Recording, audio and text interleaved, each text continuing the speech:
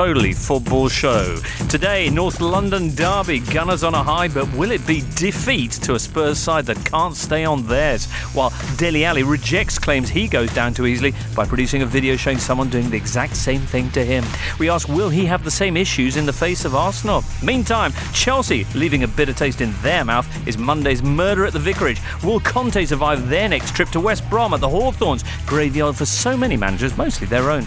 There's Swansea 8-1, champagne football with Carvalhal, Dani Alves in goal, Everett in West Ham, a big mention for Brighton, and so much more in the Totally Football Show. And it's a warm welcome from your Totally crew, which today features the sound of the priest. Good morning, James. Good morning to you. He's horny. All night long. All right. It's James Horncastle in your ears, listeners. And also Tom Williams. Hello. Hi, Tom. You rogue, you independent. Yes, Okay. That's me. Tom is his own boss. Yes, I am. You cover what you want to cover. Oh, yes. Boom. What are you covering this weekend, Tom? I'm not covering anything, actually. I'm going to watch Colwyn Bay against Atherton Collieries in the Everstick North. Okay. Wow. So, Do you have a personal interest in that game? Colwyn Bay, my local team. Okay. So I'm spending the weekend back at home with the folks and taking Right. a trip to Llanellian Road down memory lane to see the mighty Seagulls in their push for a playoff place. Seagulls is such a common... Robins, Seagulls. It's one of the names that just seems to crop up and down. It's funny because we'll be talking about football nicknames again later on. Obviously, that was a big part of Monday's show. Right now, though, I want to say, hello, Alan Stevens. I'm English, says Alan, and I live in Canada.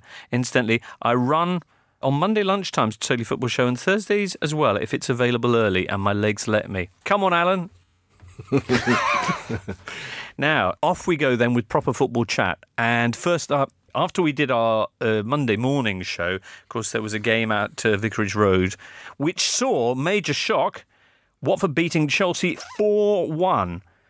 What a start for Javi Gracia there at Vicarage Road. David, what happened here? It's what Chelsea did themselves. Oh, really? And it dispelled the myth that they would be a better side without Bagayoko.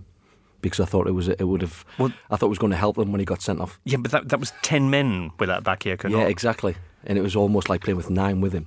Right. Well, the message boards were ablaze with anti-Bakayoko talk. And a lot of people questioning, what is Conte up to? Does he actually want to get fired? Why does he keep picking this player?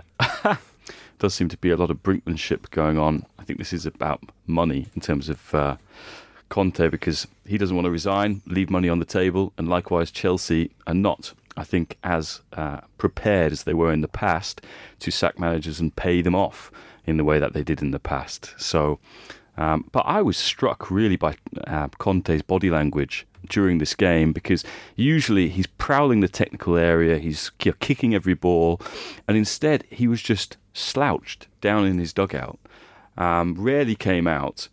And I must say, I've rarely seen him like that. And again, that just said to me that isn't losing enthusiasm. He still, as he said after the game, he puts 120% into him. But I think he's at a loss really as to the direction not the team is going, but certainly the club. I mean, I'm getting mixed messages from you here, though, Jones.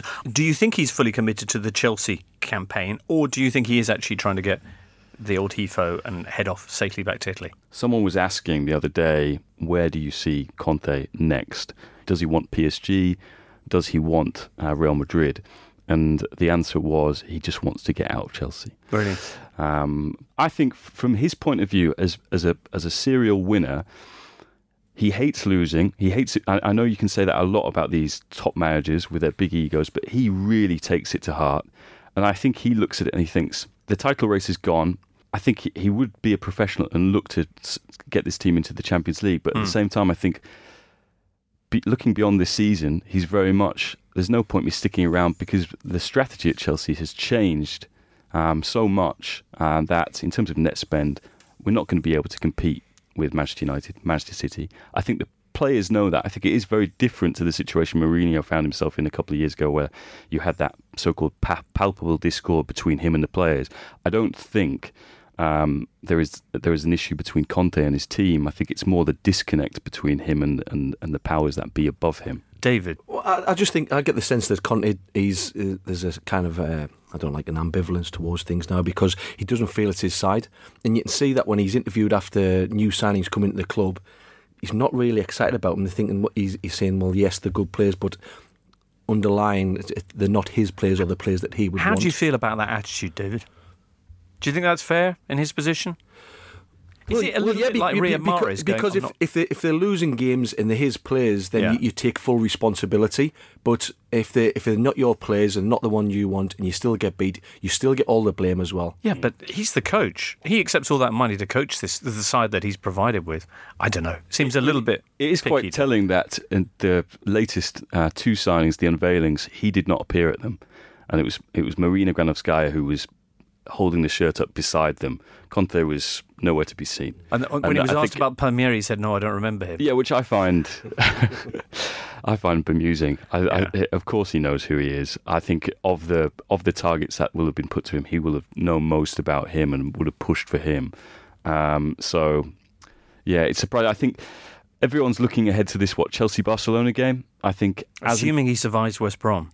Well, yeah, unlike Di Matteo and Villas-Boas. Exactly. But I think a perhaps more influential game in the Champions League with regard to his future will be what happens between PSG and Real Madrid. Ooh, because I like that. Tom, Watford though, eh? Watford, only their second win in how many? 13. 13 games. It says here in the league. Yep. And yeah, very good value for it. Deulofeu. Yeah, very, very good. And in fairness to them as well, I mean, they were very good value for their lead initially, and then were pegged back with that fantastic Eden Hazard goal, and you thought, oh well, Watford have had a go here, but they, got their foot on the ball, pushed Chelsea back down the pitch, and ended up running out quite comfortably. I thought what was very illustrative of their performance and how good it was, and contrasted very starkly with how poor Chelsea was the display of Abdoulaye Doucouré, who is having a fantastic season, who, on top of absolutely bossing the midfield for Watford, is scoring goals. And Timo Bakayoko was signed to do, perhaps not score goals, but signed to have a similar impact at Chelsea and produce one of the worst half-hour performances I think I've ever seen from a Premier League footballer. Okay. And you were almost relieved when he got sent off, because at least he could go and sit in the changing room, he wasn't giving the ball away anymore. He wasn't given a red card. I thought he asked for one. Did he? Yeah, that's what it looked like. A cry for help. Right. If anything. Is it? I mean, you say a cry for help. Is it a little bit unfortunate, his situation, given that he's been dropped in at the deep end because the club sold Matic? He's a young man in a new league, and maybe the thinking was that he could come in and learn from Matic. But I mean, it was an odd signing. It struck me as almost a bit of a Real Madrid signing, in that we've got this holding midfielder in Matic who is very good, and who was just helped us win the league title. And yes, he has this unfortunate habit of fading a bit in the second parts of seasons, but he is demonstrably a proven Premier League performer. But there's this guy Bakayoko who's just won the league with Monaco, and everyone's talking about him. We'll get him the Champions League semi-final and had an excellent season. Let's get him instead. Sell Matic, bring in Bakayoko, and he's being plonked into this midfield alongside Conte and being asked to do a lot more than he was being asked to do at Monaco, I think, in terms of getting the team moving forward. And sadly, his confidence just looks a little bit shot, and you wonder whether he probably will benefit now from a bit of time out of the team. Anyway, Chelsea next up have to go to West Brom, which, as we mentioned, has been a fateful destination for more than one Chelsea manager in the past. West Brom currently 4 from safety, minus, they're 4 points off safety. Hey, Tom. Not just Chelsea managers. I've got a list here of managers who've lost their jobs directly after playing West Brom in recent years. The Hawthorns Triangle. Also includes Mick McCarthy at Wolves, AVB and Di Matteo, as we've mentioned, Paolo Di Canio at Sunderland, Chris Hughton when he was at Norwich, and Craig Shakespeare when he was at Leicester. Wow. All played West Brom in their final games before the chop. Wow. And Sir Alex Ferguson. Slightly different circumstances, but yes. Just saying.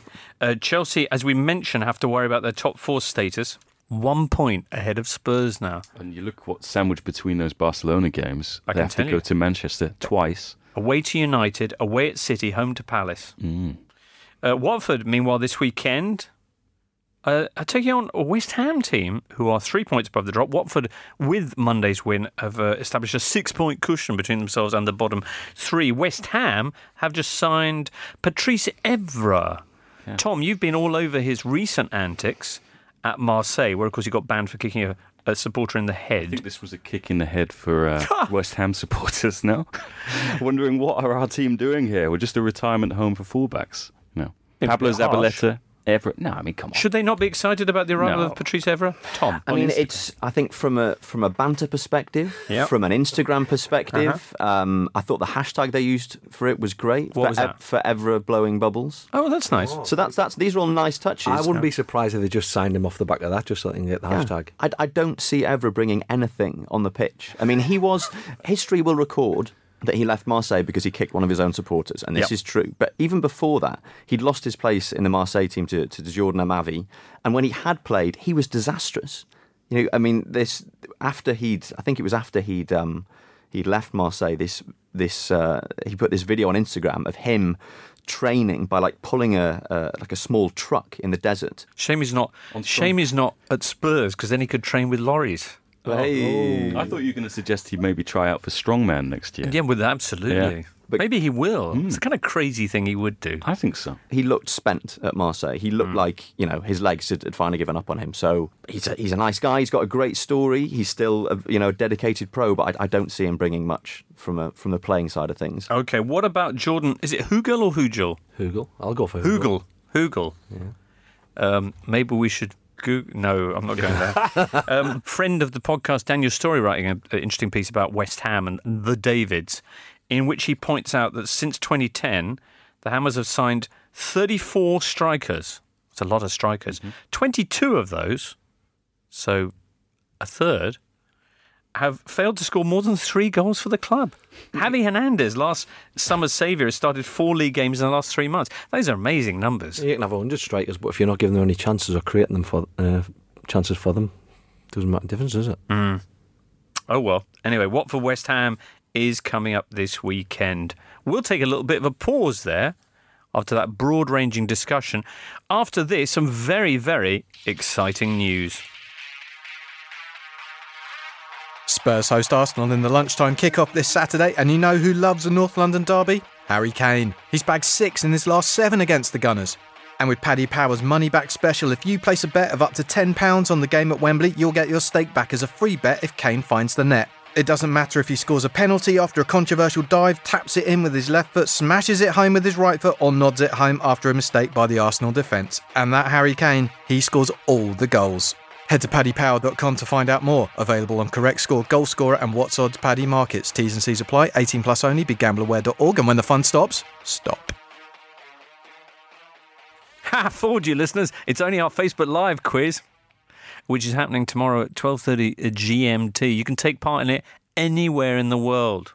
We're going to be sat on a very attractive bright green sofa doing a Totally Football Facebook Live quiz.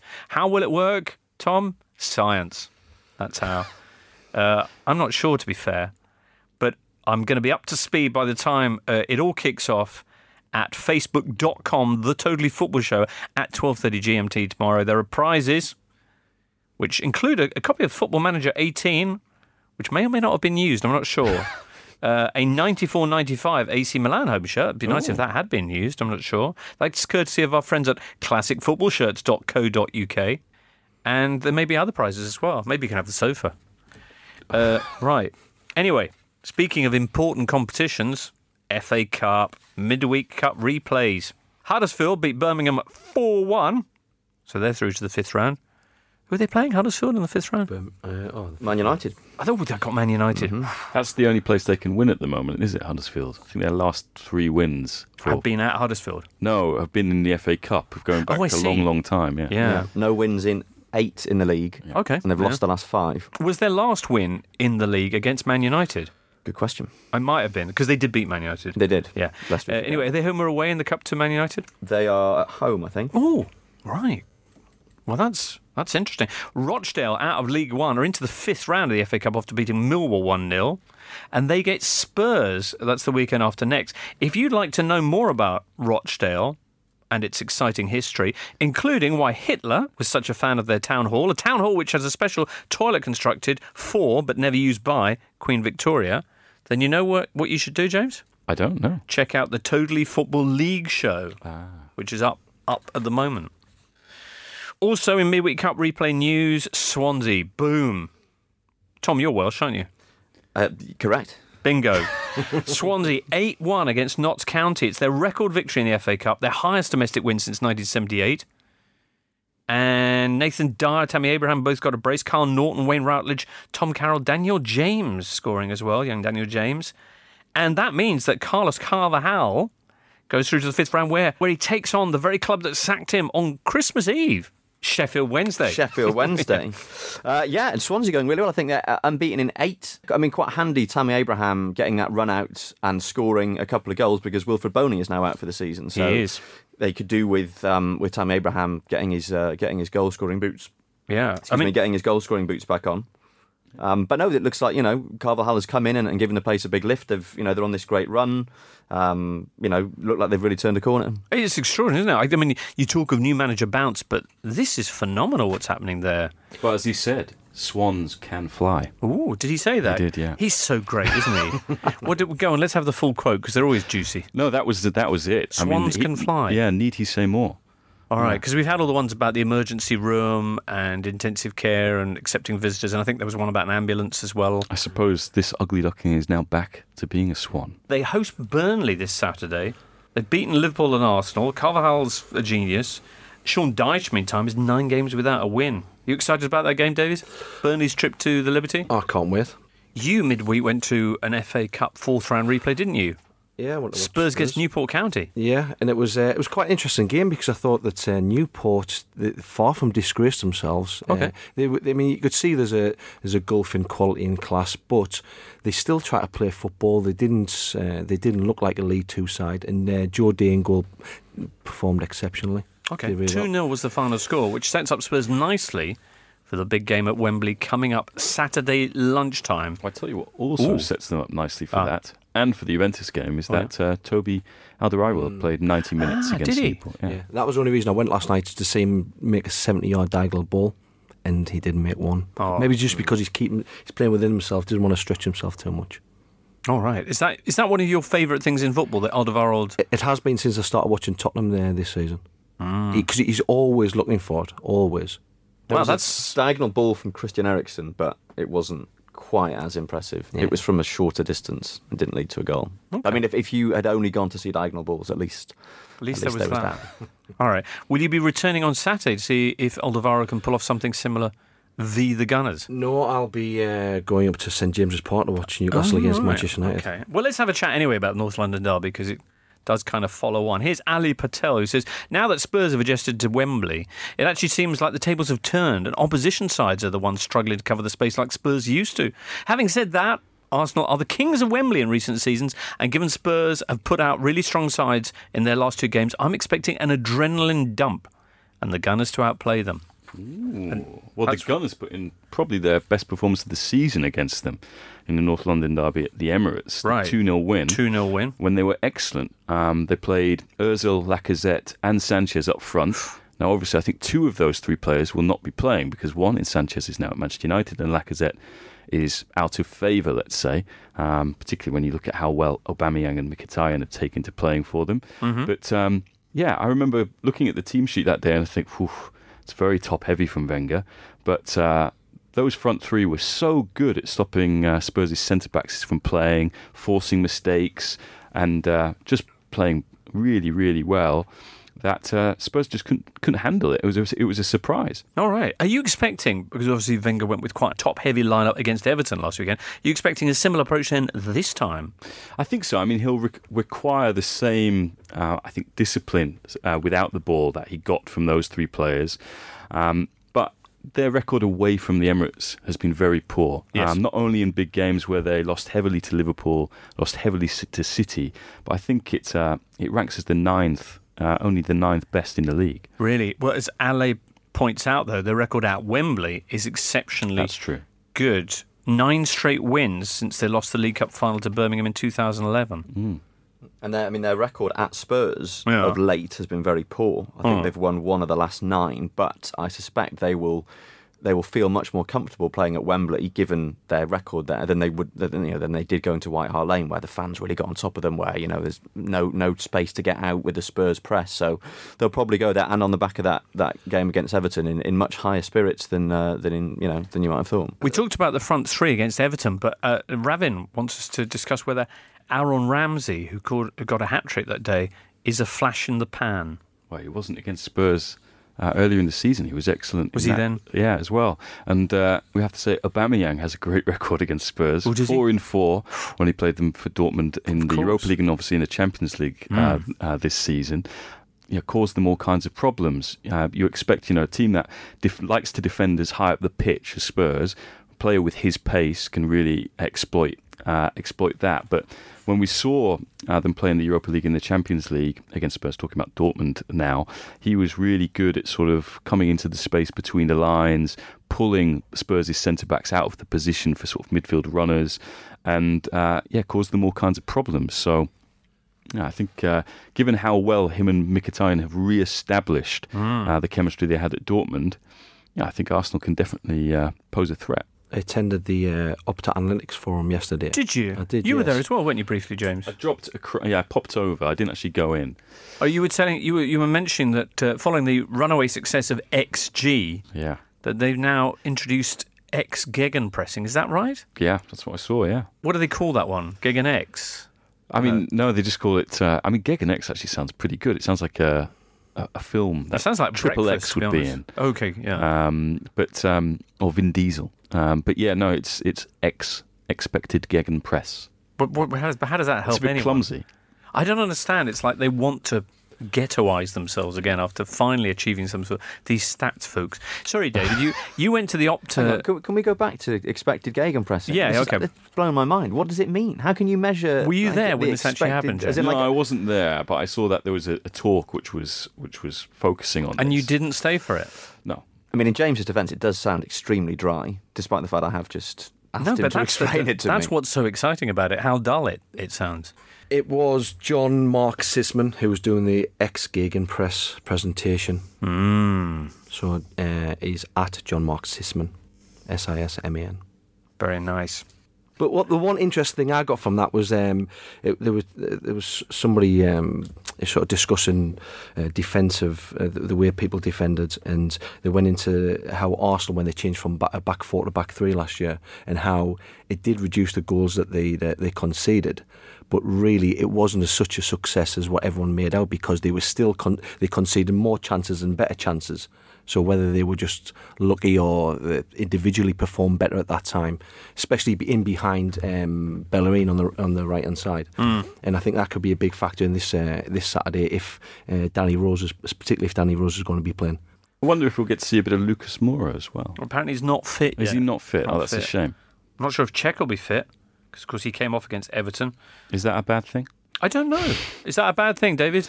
Do you know what? It's not. I've been actually meaning to write a piece about this because I mean, a lot of if you want to look at stats, then he's still performing well, and I think that the type of goalkeeper that he is, he's never been an explosive goalkeeper or a flashy goalkeeper. He's always been very safe. I think in one area, since he's come to Arsenal, is that dealing with crosses and high balls into the box, it's become a little bit more of a problem. I mean, even on his debut, I think he came out and missed a cross, somebody nipped in a cross. Was that against West Ham? That's become a little bit of a problem. But like the Liverpool goalkeepers and Arsenal goalkeepers before Cech, it's not all down to the goalkeepers either. There's the defence in front of them has to take some responsibility for that as well. I see. Petr Cech is on 199 clean sheets in the Premier League. He's gone 8 games without one, and he's never gone 9 games without one.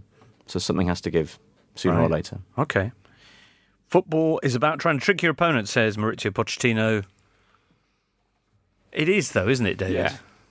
I mean, you shouldn't say it, but it is, though, isn't it? Do you know what? I was proper, old school football thinking about this because before I went to Denmark, I used to despise it. And then when I moved to Denmark, everyone there convinced me that it was more clever than cheating. And then when you start thinking about it, if a player's coming into the box and defender dangles a leg out there, it's lazy from the defender, it's lazy play, and it's bad judgment.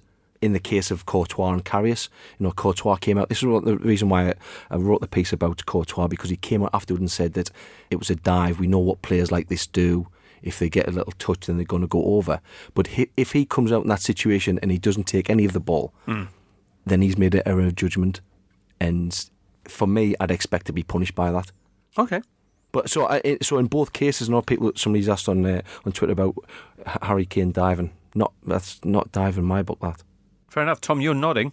The idea that diving should be celebrated as some form of, exceptional trickery doesn't sit all that comfortably with me. But I think we need to accept that it is part of the game. There's also a difference between, should we say, exaggerating contact and just simulation and just outright simulation. And I think that that the instance at the weekend, particularly the Kane penalty, there wasn't a huge amount of contact, and 15, 20 years ago, that would not have been a penalty. But the game has moved on, and I think there's now an acceptance that if there is contact in the penalty area, and if a goalkeeper or a defender has been a bit rash, the forward's entitled to go down. Whereas the Dele Alli incident, not so much. I think, just to elaborate on this a little bit more, when we see the introduction of video assistant referees, one of the benefits that they've seen in Italy, which I don't think has been sort of given a lot of publicity here, is that they have seen diving reduced by 23% in the first half of the season. That's a remarkably specific number. Well, that was looking at incidents from the first half of the season.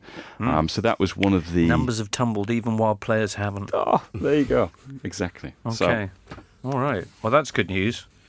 See what Pochettino makes of that when they bring some VAR on his arse. Yeah. Sorry, David, you had something else you want to add to this? Or should we move on? No, nothing. I was just going to say that it's for people to say that. I know people defend that just because there's contact doesn't mean you have to go down. Yeah. But at the same time, the speeds at which players are going at each other. Yes. If you're impeding them their natural movements and stop them from scoring, then in my book, it's still a foul. And of course, VAR only goes so far, as we saw in Portugal on Tuesday. Yep. Deportivo Aves and Boa Vista. Deportivo Aves are 2-0 up, score a goal from a corner that appears to be offside, but when the referee goes to VAR to look at the replay, they can't see what's happened because a Boa Vista fan is waving a ruddy great Boa Vista flag in front of the VAR camera. It is a big flag, isn't it? And it does suggest a course of action for supporters who feel that VAR is an unwelcome intrusion from the modern world into the sport. All you have to do is just do a bit of an Italian job. Spray the cameras, whatever it is you're going to do, stand in front of them with a big flag. Hey presto. Yeah. Fun though that is, we're going to leave it, and we'll be back with more top stuff after this. You're listening to the Totally Football Show with James Richardson. Steve Cooksey from Non-League Mystery Tours gets in touch and says they're celebrating their first birthday on Saturday week. He does mention they've lost money on every trip so far, trying to keep the cost down for those who come along. So do him a favour and don't go, I think would probably be my suggestion. But I'm not sure that's entirely...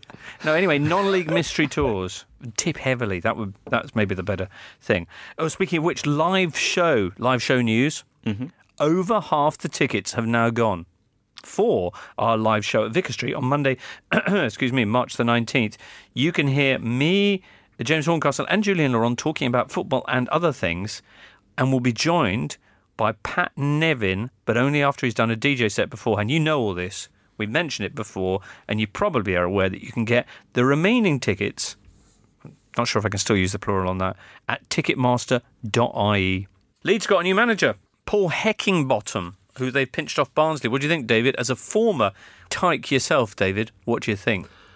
I'm disappointed for Barnsley because I think Heckie's a very good manager. But there's only so many jobs you can turn down, so many big jobs you can turn down, and I think this just was one too many for Hecky. Right. And I think it's a great move for Leeds. It's a slap in the face for Billy Bean, though.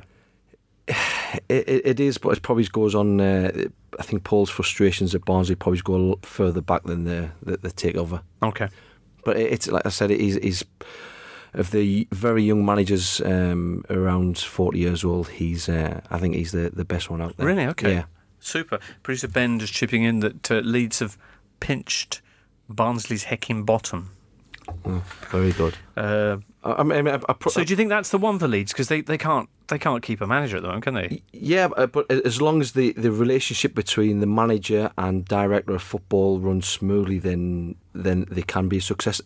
Thomas Christensen did bring in some good players, but they could either win 3-0 or lose 3-0 on any given day. And I think Thomas was a little bit naive, where he'd sold himself to the owner on that he would go and try and win every game, instead of managing games more professionally and not going hell for leather every game. And I think he paid the price for that.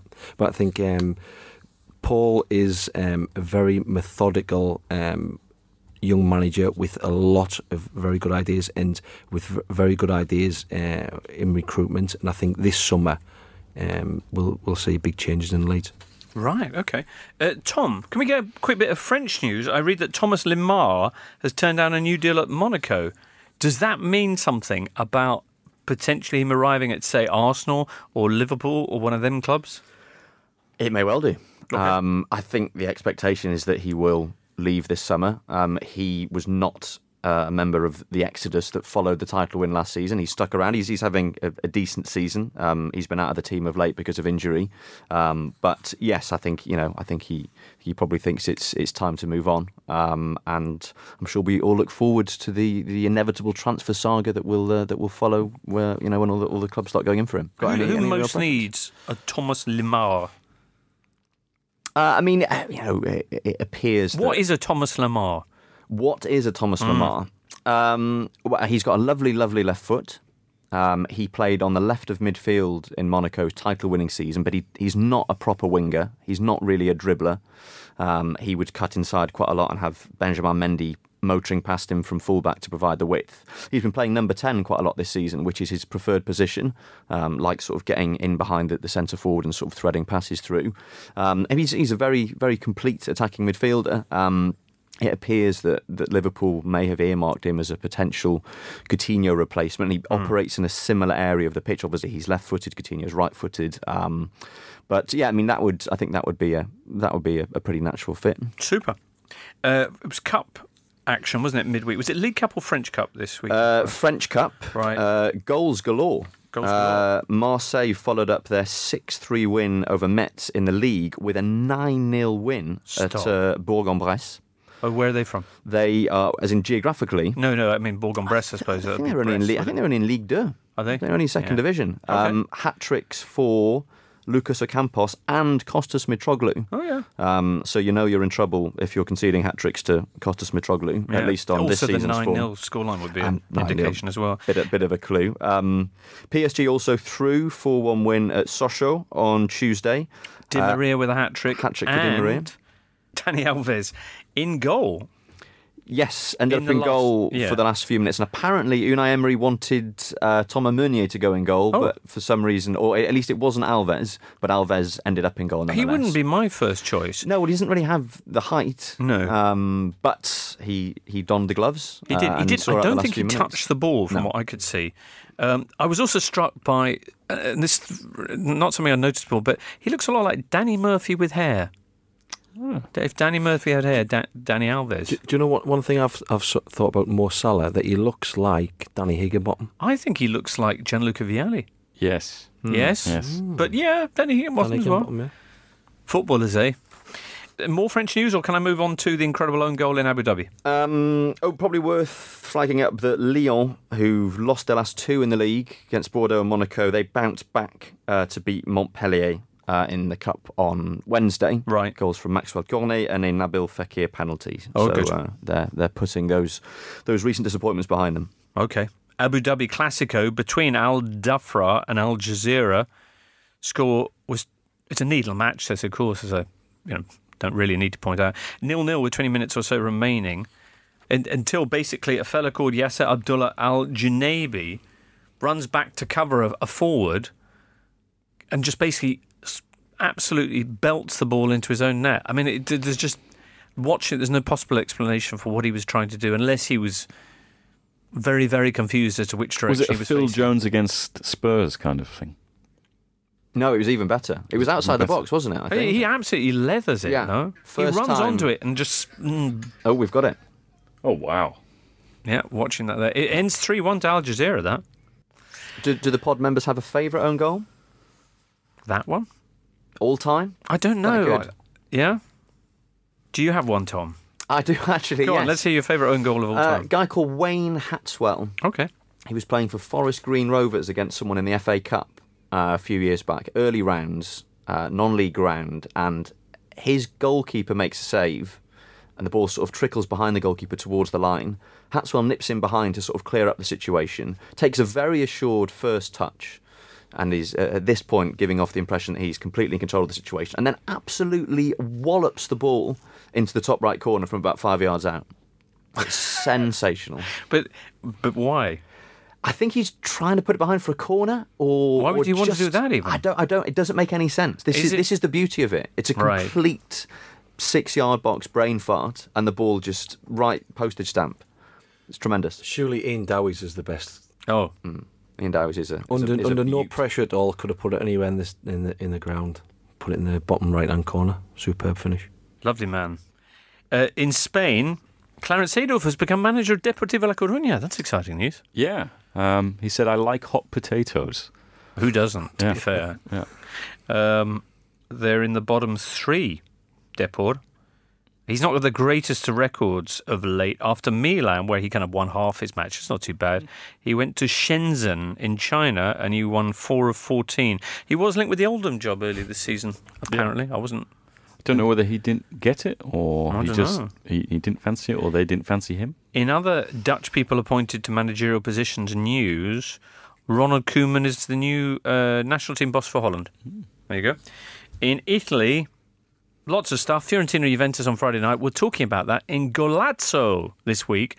And not just that game, but also one of the all-time great clashes between Juventus and Fiorentina, including one of the all-time great goals. Del Piero esterno straordinario e la Juventus è in vantaggio quando sembrava che ormai le due squadre fossero quasi paghe del 2-2. Del Piero segna un gol memorabile, davvero bellissimo. You can listen to all that in Golazzo. But while we're here, let's just mention that have you been out agreed a deal with Emre Can of Liverpool? They're very confident that is done. Obviously, I think from the end of January 31st, they can announce, if they so like, a free transfer for the end of the season. But Super. as we've seen with other players, like, say, Leon Goretzka at Schalke, when teams do that, it doesn't really do the player a lot of favours. No, it doesn't, does it? That's so very true. Dino Cafola wants to just give us a quick fact check. It's Gilardino who has the Peppa Pig tattoo, not Daniele De Rossi. De Rossi has a Teletubby. He does, yeah. His first child was a big fan of the Teletubbies. There you go. Yeah. We'll have exciting news about team nicknames later on. Now, though, back to the football. Listeners, do you like shaving and looking smooth and clean? Yes! But do you enjoy having to go to the shops for new razors and other shaving supplies? No! Well, Cornerstone gives you everything you need for a great shave, and they'll deliver it all right to your door. Cornerstone's super sharp, award-winning blades are engineered in Germany, which is always a good sign, and their range of balms, creams and exfoliators are all environmentally friendly, alcohol-free and suitable for the most sensitive skin. Get £10 off your first order and check out the range for yourself at cornerstone.co.uk/totally and find out why tens of thousands of men have switched over to Cornerstone. Man City taking on Leicester this weekend. They've had a week of rest, Man City have. So has Mahrez. Yeah. So maybe Pep will be able to field a full bench. I don't know this time.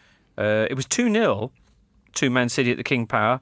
Leicester, though, are one of the few teams to have got the better of City in a big way in Pep's tenure. They had a 4-2 win. Do you remember that in the dying days of Ranieri? Yeah, was that when Vardy got a hat-trick? It was But John Stone's horror show. Okay. In the pouring rain. Right, nice one. But this Mahrez business, it's wrong, isn't it? Do you think they made that bid specifically with this game in mind, knowing it would destabilise him, that they never had a chance of signing him, and he wasn't going to come back and train for them, play for them, and it's all worked out for them. I wouldn't put it past holistic Devious. City. Yeah. Yeah.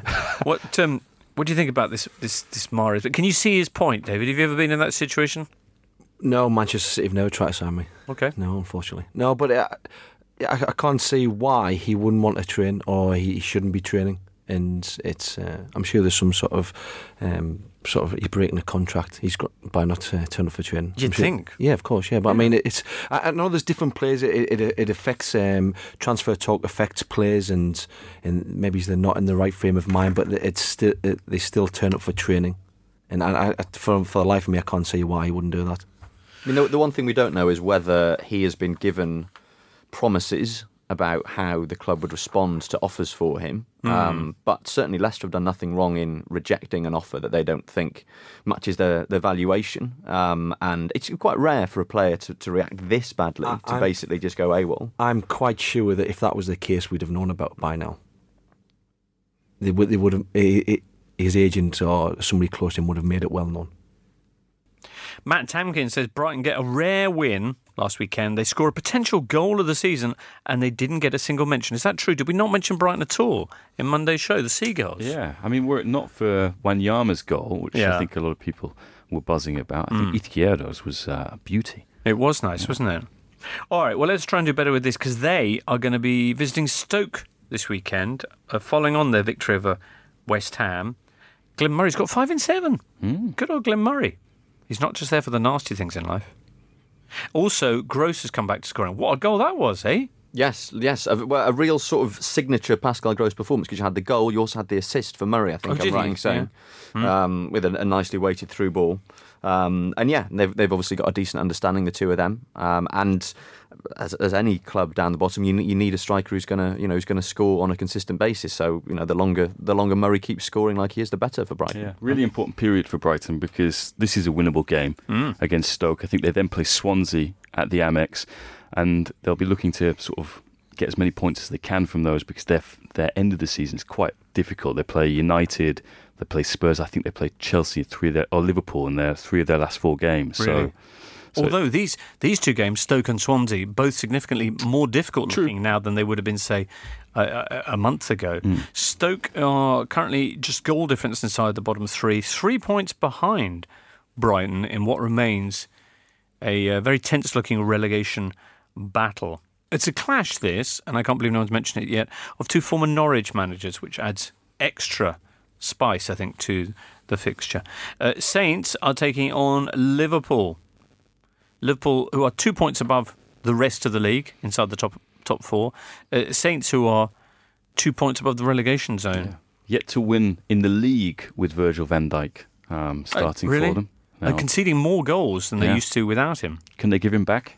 I don't know. It's very much, of course, an old Saints versus new Saints bounce. Yeah, well, did you see what happened to Lallana in the week, where he was playing for the under-23s and he got sent off? I think someone went up for a header next to him and sort of elbowed him, and he then sort of just grabbed him by the face. Did he? Yeah, it was pretty. It was a bit Troy Deeney-esque. Yeah, it was quite a. It was an old-fashioned throttling. Yeah, oh really? Was what it was. Okay. Yeah. So he was sent off, but I don't think that carries a suspension at senior level. Does it not? No, I don't think so. How would that not carry a suspension? I could be wrong, but that's what I've read. So No, that's it. That's Yeah. the case, yeah. David Priest, news that Liverpool have got in a new goalkeeping consultant, Hans Leitert. it's good that he's called Hans and he's a goalkeeping consultant. Yeah. Very good, isn't it? Yeah. Who is he? I don't know. I'll tell you who he is then. He's ex-Rapid Vienna. He worked with Randy Ramos. Randy Ramos. He worked with Wandy Ramos. Yeah. He had a time at Spurs and more recently been advising FIFA, the Spanish FA, and UEFA, and the head of, romantically enough, Red Bull Global Soccer between 2010 and 2015. Doesn't sound like his diary was too busy. But anyway, he apparently has joined Liverpool as a goalkeeping consultant. Well, speaking of Red Bull's football operation, RB Leipzig have just appointed the former Southampton and Spurs head of talent ID, Paul Mitchell, to come in and help. Yeah, so That's work under Ralf Rangnick. Yeah, very nice. Very nice. And speaking of German people in general, Karius, you reckon that thumbs up for him? Yeah, I mean, future is Karius. Yeah. It's one game, but in that one game, I saw far more than I did in the past. I have in the past 18 months, and he looked like the keeper they thought they were buying. All right, I mean, they didn't bring him in for much money, but the fact that he was familiar with the English game as well should have eased his way into the Liverpool side more. But he just hasn't looked the same. He's looked very sort of nervy, and I just thought the other day his handling was a lot cleaner, his decisions were a lot better, and I think, okay, I'm not saying that he's now going to be the future of Liverpool's goalkeeping, but the fact that he's made a big stride forward simply because he's playing more games and he's getting more consistent performance. Fair enough. Anyway, Liverpool are at Saints this Sunday. Saints coming off their first win in 12. Klopp has a curious record against Southampton. They did win 3-0 against them at Anfield in November, but last season they faced them 4 times and failed to score in any of them. Also this weekend on your Premier League fixture list, you got Huddersfield taking on Bournemouth. Huddersfield, who are just inside the bottom 3 on goal difference. Bournemouth, who are now 7 points clear after their recent antics. Unbeaten in 7 actually since Boxing Day. That's very good. The informed team in the division. Who, Bournemouth? Over the last 6 matches, yeah. All right. 14 points, which is better than anybody else. Good for them. Newcastle are hosting Man United. Another of those interesting kind of meetings between Mourinho and Benitez, Ben. Yeah. Yes. I mean, I thought they started actually quite well when they played United at Old Trafford earlier in the season. How did that one finish? 4-1 in the end. Pogba did come back from his 9-week injury layoff. He will probably come back for this game after he was dropped against Huddersfield. Lindelof was playing, I think, instead of Bailly in that game. What was it, back in November? And he was at fault for Dwight Gale's opening goal. And I think with Jones out at the weekend, with Bailly still out, he ended up playing Rojo with Smalling instead of Lindelof. I think it's clear that he probably still doesn't trust him. But Benitez was quite bold in his team selection for that game. Played 2 up top, Gale and Joselu. I'm not sure Slimani's fit to come in and play for them in this one. On Slimani. Yeah. All right, that's Newcastle taking on Man United. That's earlier on Sunday. And Saturday at 3:00, Everton are up against Palace. Everton, who had an absolutely woeful time at the Emirates. Clash this of 2 former England managers, of course. Roy Hodgson at Palace, who can now count on the services of Sir Lot. So that's thanks to Morten Nilsson. He says in Norwegian it's pronounced very much like rapper Sir Mix-a-Lot, without the mixer, obviously. Yeah, because the line is Bingo. Yeah, there you go. There you go. They've got 1 or 2 injury problems. Have Palace. Zaha could be out for some time. Sakho's out for the season. And they're struggling in the goalkeeper department as well. I think Speroni's going to be out for the rest of the season. And they made mad attempts to get a lot of goalkeepers in January window and failed on all fronts. So who's it going to be? Hennessy then? Just Hennessy, so they're going to have to keep fingers crossed that he stays fit. Do you see Everton bouncing back from that woeful performance? Is Big Sam going to stick a foot in there, break a foot off in there, behind? They don't want to make him even more angry, do they? Do they not? I don't think so. Are they that bothered? Yeah, I'd say so. Yeah. There is a lot of talk that Sam will only be there till the end of the season anyway. And Marco Silva coming in to relieve him. Marco Silva? Yeah. I mean, there was a lot of talk before Sam came in, but it was, and obviously while Marco Silva was at Watford, but I think it's the 2-year contract was given to Sam because basically they were desperate. The Toffees there against the Eagles. And speaking of nicknames, everybody writing in with great nicknames. Here's Ed, for example, who's got Leganés, who are Los Pepineros, which is the cucumber growers. But also Los Legionarios. Basically, there are a lot of cucumbers grown in Leganés. Right. Okay. So there's a Spanish football expression, vaya pepinazo. What does that mean? You shout when someone scores from long range. It means, what a great big cucumber. Bingo. They're like the cucumbers in Spain. Yeah, because we have cool as a cucumber for a good finish. I wonder if that's related. Or banana shot. Yeah. Banana shot, yeah. Mo Salah. In Germany, yeah. Sorry. in contrast, cucumbers are used exclusively negatively. Oh, Cucumber pass is a pass that doesn't find its intended target. Really? A cucumber troop is a poor team. You might describe a team as cucumbering around. right. So yeah, Just remember, Tom is writing a book on this. Are you writing a book on cucumber analogies in football? yes, I am. exclusively? What is your book about, Tom? And it's about the language of football. Ah. Yes, it's about football phrases from around the world. Hence Bingo. my slightly disturbingly profound knowledge of. Go on, then. What else? What other uses for the cucumber is there? That's about it. Okay. That's basically it. Yeah. Are there any That sounds any other fantastic, though. vegetable? Potatoes crop up Yep. here and there. You get a patate in French is like a great long-range goal. Yep. Or a champ de patate, a potato field for a poor pitch. Oh, yeah. Well, yeah, that's universal. Universal. very much so, yeah. In Norway, Yes. putet, which I think is how they pronounce it, potato, describes a versatile player. Because in Scandinavian cuisine, the potato is used quite widely. I mean, yeah, in all cuisines. But yeah, that is. I like that. That's fantastic, isn't it? Yeah. I don't know, what vegetables do they have in Italy? I mean, they have a lot of vegetables. Yeah, James. but- off the top of Well, my you have a head. think of that. On other nickname news, PDF Mark's favourite nickname is Tout Puissant Mazembe, all-powerful Mazembe, which was founded in the Democratic Republic of Congo by Benedictine monks. Not only is their name fantastic, but they have a crocodile on their badge, and their nickname is the Ravens. Slightly mixed messages I'm getting there. Somebody whose name I cut off reveals that the reason why Rosario Central are known as the Scoundrels and Newell's Old Boys are known as the Lepers.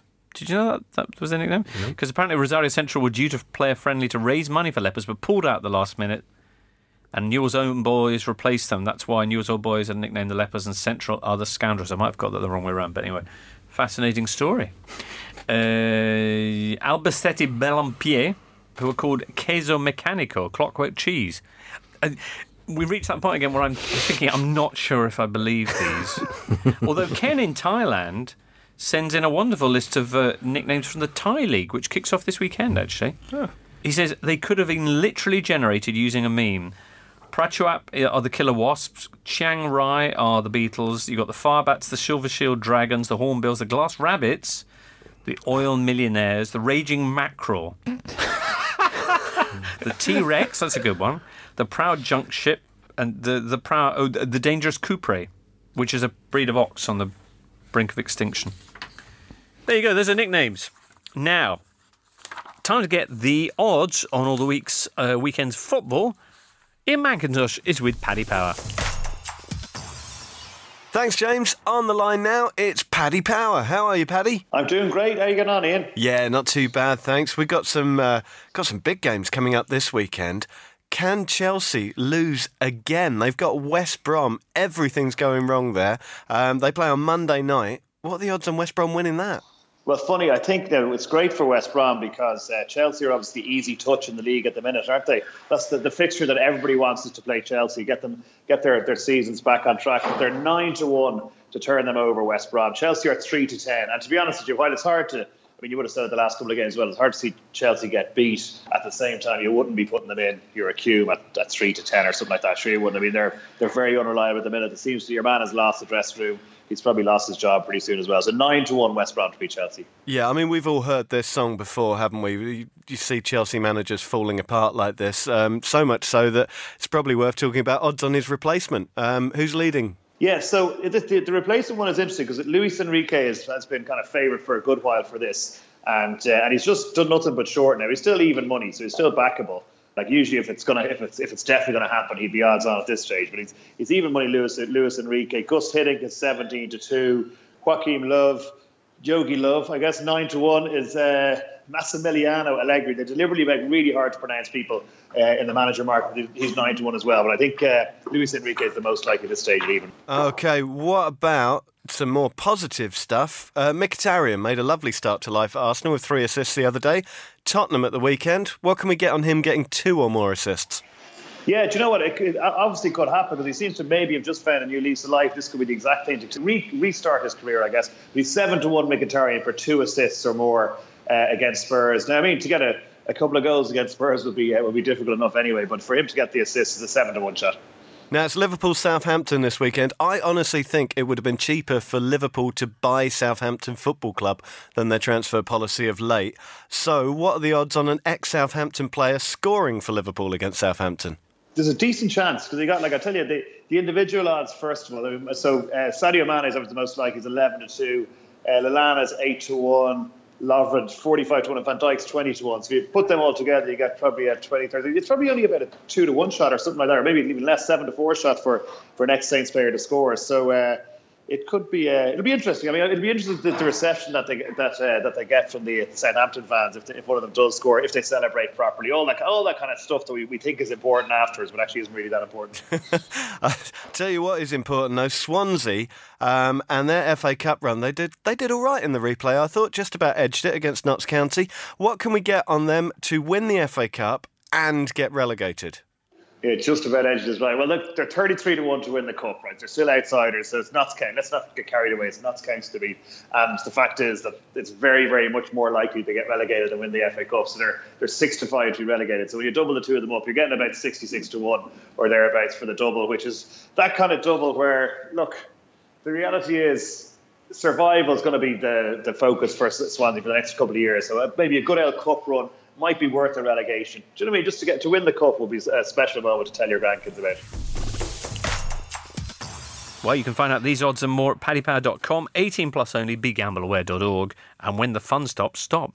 That's it for today's Totally Football Show. Tom, anything you want to add before we wrap up? I think that's it. That's it, isn't it? David We've covered it all. I'd just like to compliment James on his lovely cardigan. I think it's very nice. It is an interesting cardigan. It's Danish. Is it now? It is, yeah. Did you buy it in Denmark? No, I didn't. You can, we live in a globalized world now. For now. Yeah. I was trying to think of, sort of, not vegetable, but kind of food terms in Italian. You've got the minestra riscaldata, don't you? Oh, yeah. Reheated soup. Not as good as the first time around. No. Which, of course, in Florence, it's ironic because that's exactly what they do to it, the ribollita. It's very much the whole point. But anyway, Tom, that's fascinating. And next time, next time you're in, remind me about it, because next part one is going to be all weird football terminology. You're on. Let's get that booked in. Listeners, make sure you join us on Monday when we'll be reviewing all the weekend's action and more. So do join us for all of that. For now, have a super weekend, and we'll speak to you soon. The Totally Football Show is a Muddy Knees Media production. For sales and advertising, email sales@muddykneesmedia.com. That was pretty good, wasn't it? Not nearly enough Football League, though. Why don't you give the Totally Football League show a try? You'll find us on Audio Boom, iTunes, all the other places you get your podcasts.